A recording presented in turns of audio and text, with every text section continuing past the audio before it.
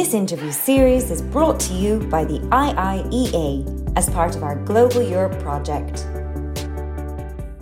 Hello, my name is Leanne Digney, and I'm a researcher at the Institute of International and European Affairs, the IIEA here in Dublin. I am delighted to be hosting an interview today as part of the IIEA's Global Europe project, supported by the Department of Foreign Affairs, which aims to address, analyse and communicate to the wider public the EU's role in the world and Ireland's role in the multilateral order. I'm very pleased to be joined today by UN Special Rapporteur on the situation of human rights defenders, Ms. Mary Lawlor, who has kindly agreed to share her insights into the role and her reflections on the major challenges faced by human rights defenders today. So Mary, welcome, and thank you very much for joining me. Thank you very much for having me. So most people in Ireland especially will know you as the founder of Frontline Defenders, which is an international human rights organisation which you founded here in Dublin just over 21 years ago, or 20 years ago in 2001, which has the specific aim of protecting human rights defenders that are at risk. So what was it like transitioning from that role to your current position as a UN Special Rapporteur? Well, in setting up an organisation, obviously it had to be developed, and we developed it to meet the needs expressed by human rights defenders, which were quite broad. So I moved from an organisation that was, giving grants for security, training in security and digital security, measuring risk, advocacy at the European and UN level, the Dublin platform every 2 years for over 100 human rights defenders, the annual Frontline Award, so just to give you an idea of the scope, to doing purely advocacy, which is what I am doing now. Along with that, because when I was fortunate enough to be successful in this position, it's quite complicated. You do a round of interviews with ambassadors from all the different regions, and then the president of the council consults with the regional groupings, and eventually somebody gets chosen. But I was told early on that and usually it's an academic and not an activist. I was told early on, because I was known as an activist, it would be very important for me to show my independence. So I decided from the word go that everyone should know that I was independent. And that meant, and the way I demonstrated it was, I speak out against the UN, I speak out against states, and I don't join anything that NGOs ask me to join, because I felt it was important to show that, I wasn't in anyone's pocket. And so, and that was tricky to get right in the beginning, the balance, because obviously I would know an awful lot of human rights defenders around the world, and they would know me. And, they assumed that I would automatically take what they said as gospel, which of course I can't, because we have to do our own checks and all of that. But also, I can't join petitions. I can't join campaigns. I mean, I could if I wanted, but I don't join petitions and campaigns and sign joint letters. I focus all my attention on listening to them, bringing their concerns to the international community, and lobbying the oppressive governments. Okay, so you've really highlighted the idea there that your role is really focused on advocacy. Could you maybe just briefly explain a little bit more what the specific roles and responsibilities are as part of your role? Yeah. Well, the UN Special Rapporteur on Human Rights Defenders has a limited mandate, which comprises of a report every year to the UN Human Rights Council and a report to the UN General Assembly on some aspect of the situation of human rights defenders. It means following the trends of attacks against human rights defenders wherever they are globally around the world. and keeping in touch with human rights defenders in order to be able to follow these trends. It also means doing 2 country visits a year, official country visits a year. And then finally, it's people. The way I approach the mandate is people-centered. I have spoken to over 1,200 human rights defenders since I took up the mandate, either online or mainly online and at meetings in person, in small groups of 2s and 3s or half a dozen at a time. So I have a good sense of, generally a good sense, I should say, of what is happening in each of the regions. For example, in places like Central Asia and Asia, you can have very often very long-term imprisonment, whereas and also in the Middle East. Whereas Latin America, you have a lot of killings of human rights defenders. So it's trying to just keep up with what's happening to them all over the world. And the way I do that is by talking all the time to them. So that's really, and then because, sorry, I should just say this. So I write these formal communications. They're called communications. They're really formal letters to the government on a case or a number of people who have been targeted. I explain the circumstances and I ask questions of them, and they're supposed to respond within 60 days. Sometimes they respond, sometimes they don't. Sometimes the responses bear no resemblance to the questions I've asked them. Sometimes they do. And because the UN isn't really designed for urgent kind of situations, I use Twitter a lot.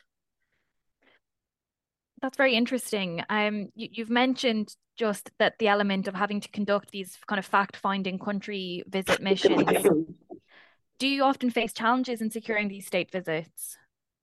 Well, the thing about country visits is there's a list of countries that have theoretically standing invitations, and they have agreed to accept visits by special rapporteurs. But even when they have standing invitations, there's a lot of logistics and organization involved. You have to find a time that suits them and suits you. And then there are countries that you have to request a visit from that haven't standing invitations, and they may or may not agree. And then there are some countries that you wouldn't even ask because you know they won't agree. So for me, last year, it went very smoothly. I went to Greece looking at the situation of defenders of migrants, refugees, and asylum seekers particularly, and Tajikistan, and that all went swimmingly. This year I'm going to Cameroon and to Algeria.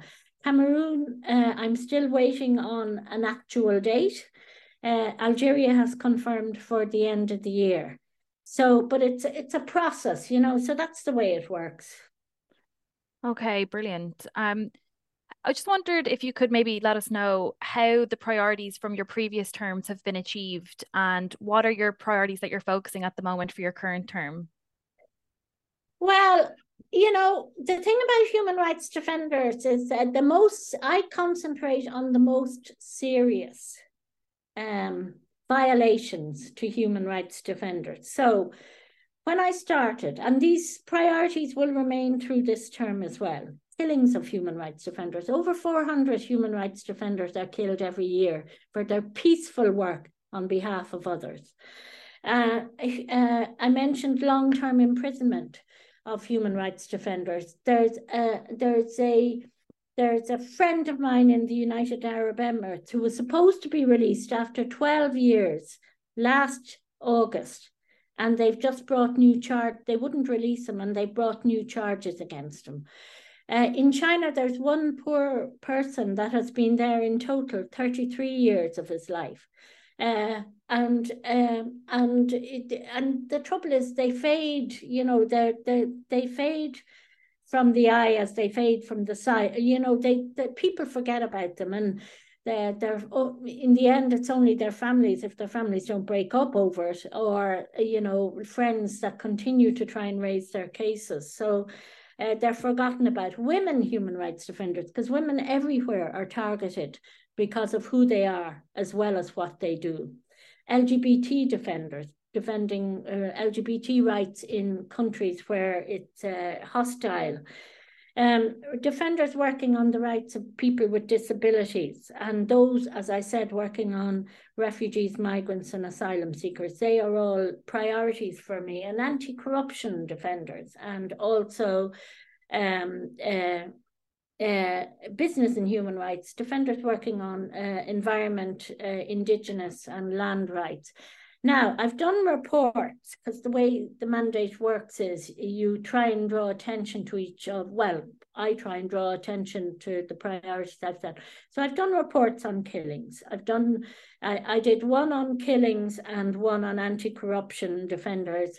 I did those two for 2 consecutive Human Rights Council meetings, and for the General Assembly, I did long-term imprisonment and killings. So I've and then my next report to the General Assembly will be on women human rights defenders, peace and security. And then I'll do something on the SDGs. I haven't quite decided what I'll do next year for March yet. But one of the things that I'm doing this year is concentrating also on children and young people who are human rights defenders, because they're going to be the people who will carry the human rights movement into the next 25 years. The Declaration on Human Rights Defenders is 25 years old this year. So we're having a meeting in Vienna with 40 young people under 32, which is the UN definition of being young, and 10 of whom are children. Wow. Under 18. Yeah. So I'm very excited about that. Yeah, no, that's fantastic.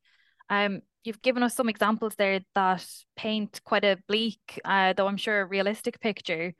I'm just wondering, how do you think the situation of human rights defenders has changed since the mandate was established in 2000? Well, I started this work in the 70s, and to be honest, you see so many of the same issues taking place in different contexts in different countries. Countries go up and down, and anyway, so since the mandate started, I think there was a lot of hope around the end of the 80s and the 90s because of the end of apartheid, because of the end of the Cold War, the breakup of the Soviet Union, and the wave of democracies going over Latin America. So people were hopeful, and then after 13 years negotiation, the UN Declaration on Human Rights Defenders was adopted in 1998. So there was a recognition that human rights defenders needed to be supported and protected. But sadly, since then, particularly the last 10 to 15 years, we've seen new wave of illiberalism, which I suppose calls into question rights that were already assumed to have been put to bed, and agreed. And one of the things that really, I think, made this so very difficult was the wave of the gift, I suppose, of the 9/11 counter-terrorism measures to be used against human rights defenders, because the last thing government wants are human rights defenders who are highlighting abuses of power or injustice. And it seems to me that they just loved to be able to get them under this vague counter-terrorism legislation and portray them as terrorists or as somehow, security subversives. And we've seen that all over the world. And that they're the ones you see that are put away for very long terms. That's always in the context of some form of branding them as a terrorist or a subversive or something like that in counter security measures. So that has really been a huge difficulty. The other thing is, they started bringing in all this legislation, all of them, like not all states, but a lot of states, hostile states or oppressive states, have brought in copy and paste legislation targeting human rights defenders, everything from registering to re-registering to closing them down. 138,000 websites, for example, in Russia at the moment have been closed down. Branding people foreign agents, which has a particular meaning in some countries, and they, all these autocrats learn from each other. And then we have like the US and the UK, for example, with shocking records of cozying up to abhorrent regimes like Saudi and like Yemen, for example. But on the other hand, you have more and more human rights defenders everywhere, and more NGOs trying to work, I suppose, to promote and protect human rights. I mean, I was reading some study lately that says there are now 10 million NGOs worldwide. Wow. Yeah. Mm. So moving out of the national sphere, what do you think are the main gaps in international and regional protection for human rights defenders? What are the main gaps in the international sphere? Well, the real gap is that there's no accountability for perpetrators to be brought to justice. And, if you look at any of the reports, any of my previous mandate holders, any of the recommendations, we all put in about, a recommendation about accountability and bringing perpetrators to justice. And it just isn't happening. And I think there should be, similar to the Council of Europe's European Court of Human Rights, which is legally binding, I think there should be a legally binding international human rights court where defenders can seek accountability for violations against them, and where judgments against perpetrators can be enforced, because that would certainly help. The other gap is, at the end of the day, it's states that are responsible for protecting human rights. And it is noticeable to me that a lot of defenders, a lot of just ordinary people, public, interested public, they talk about, for example, in my mandate, well, why aren't you doing more? Why isn't the UN doing more? But like and they equate you with the UN. But for me, it's important. It's you just have to keep remembering that at the end of the day, this is all a political process. The member states of the UN decide what it is they will do and what they won't do. And every state is driven by its political and strategic interests. And there is no such thing as a good government, in my view, because every government has its inadequacies. So when you put it in the broad framework like that, you can see that political will is a single biggest, I suppose, gap in the protection of human rights defenders. If they were serious, they would be not only bringing in laws and policies, but they would be implementing them in a way that allowed human rights defenders to continue to do their legitimate, peaceful work for the rights of other people. Yeah, certainly, governments have a massive role to play here, and the UN as well. But moving away from them, to what degree do you think business or do corporate leaders have a role here? Aha. Well, business and human rights is one of my priorities, because most of the killings in Latin America take place in the context of a business and human rights. Defenders who are working on land, environment, climate, indigenous rights, that kind of stuff. And they are the ones who are being killed. Now, the EU, as you know, is bringing in this directive it'll probably be the end of next year or early 2024. And it just passed through the jury committee. I don't know how you pronounce it, but I think that's how you pronounce it.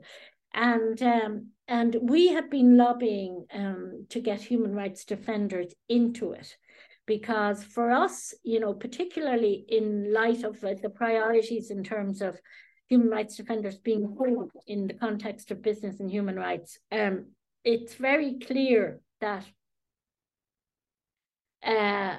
it's such a murky kind of area that you really need clarity on what the responsibility of business is, and you need clarity in the due diligence directive that human rights defenders should be stakeholders and should be consulted with, you know, when it comes to a business carrying out its activities to ensure that they don't do any harm. We're quite happy with the way things are going, but there are still shortcomings. And but I think it will hopefully make a change. Now, one thing Ireland can do is the National Action Plan on Business and Human Rights, which Ireland has. The last one was up in 2020, and it's a bit late, as you can tell. But it started late, to be fair. It was supposed to, I think, start in 20. It was a 3-year plan. It was supposed to be 17 to 20, but it didn't start in 17. But anyway, we haven't had one for about 1.5 years, and there's been a bit of a discussion, that's a polite word, about responsibility between enterprise and foreign affairs. And it is really important that both are 50% responsible each, because it is a joint thing. It's you know, you can't have foreign affairs leading on something that enterprise won't implement. And likewise, if enterprise comes up with something that isn't, you know, fit for purpose, then you can't, you know, in line with the values of the white paper, you have to take that into account. But I am hopeful now that there is movement, and I really think that the National Action Plan this year will hopefully be started. I'm putting my nose out here. I'll have to push harder, but I really want to see due diligence in it, and I want to see human rights defenders, which is a key area of Irish foreign policy, included as a stakeholder in the National Action Plan. Yeah, absolutely. And I mean, we've seen that through Ireland's Security Council term, you know, the voice that they gave to human rights defenders and civil society at the table. So I suppose maybe just one last question about the next step. What do you think is the most important next step to address the needs and rights of human rights defenders? You've spoken a little bit about the Irish context, but maybe just a bit broader than that. Well, it's not rocket science. I mean, you know, people go on about next steps and next this and next that. The reality is all the solutions are there. They're there in black and white. A, there has to be political will. B, there has to be policies, laws, which are implemented to protect human rights defenders. And states have to stop smearing human rights defenders in the press and on social media, and start showing that they're giving them visible support and recognizing them as key players in the promotion and protection of human rights. I mean, it's you know, this is the thing that gets me. You know, every interactive dialogue at the Human Rights Council and the General Assembly, I'm asked, what more should we be doing, or how can we better support, or something? And I feel like screaming, because all they have to do is take human rights defenders seriously, promote respect for them, and recognize them and give them legitimacy in their countries, and then bring in as I said, the policies and the laws that are needed, if they are needed, and then implement them. and make sure that perpetrators are brought to justice and investigate attacks. Like, it's no different than any other kind of, and stop, as I said, treating them as earlier on, as subversives or, anti-development. You often hear that in the case of human rights defenders working in the context of business and human rights. They're smeared as being anti-development. They're not anti-development. They're anti-displacement of communities, poisoning of water, where their means of surviving, because they eat the fish from the water, for example, is taken away, or their trees are cut down, and just the normal stuff that they need as communities to survive is completely taken away from them. I mean, at the end of the day, it is states that are responsible for human rights defenders' protection. And in the context of business and human rights, you have somebody like Canada, a state which has at-risk guidelines to protect human rights defenders.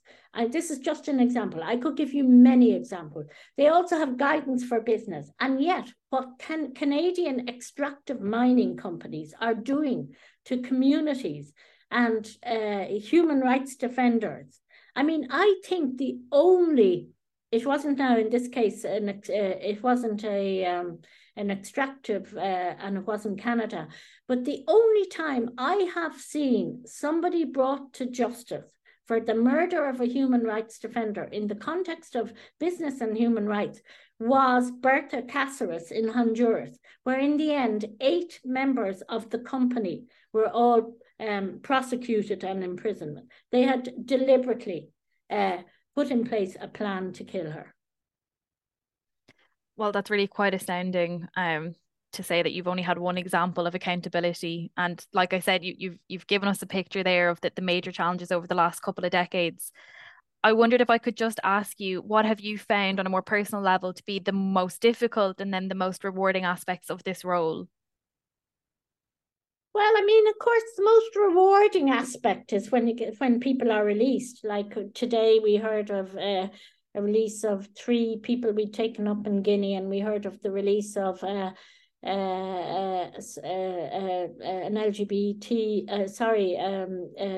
an improvement in the situation of an LGBT.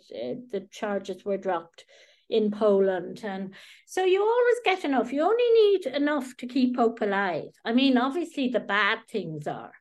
I mean, I had a group of Afghan women human rights defenders in front of me online just after the Taliban, and they were just crying, and what could I say to them that would give them any hope? Nothing. And they just cried and cried. And I eventually, managed to help find somewhere for them to go.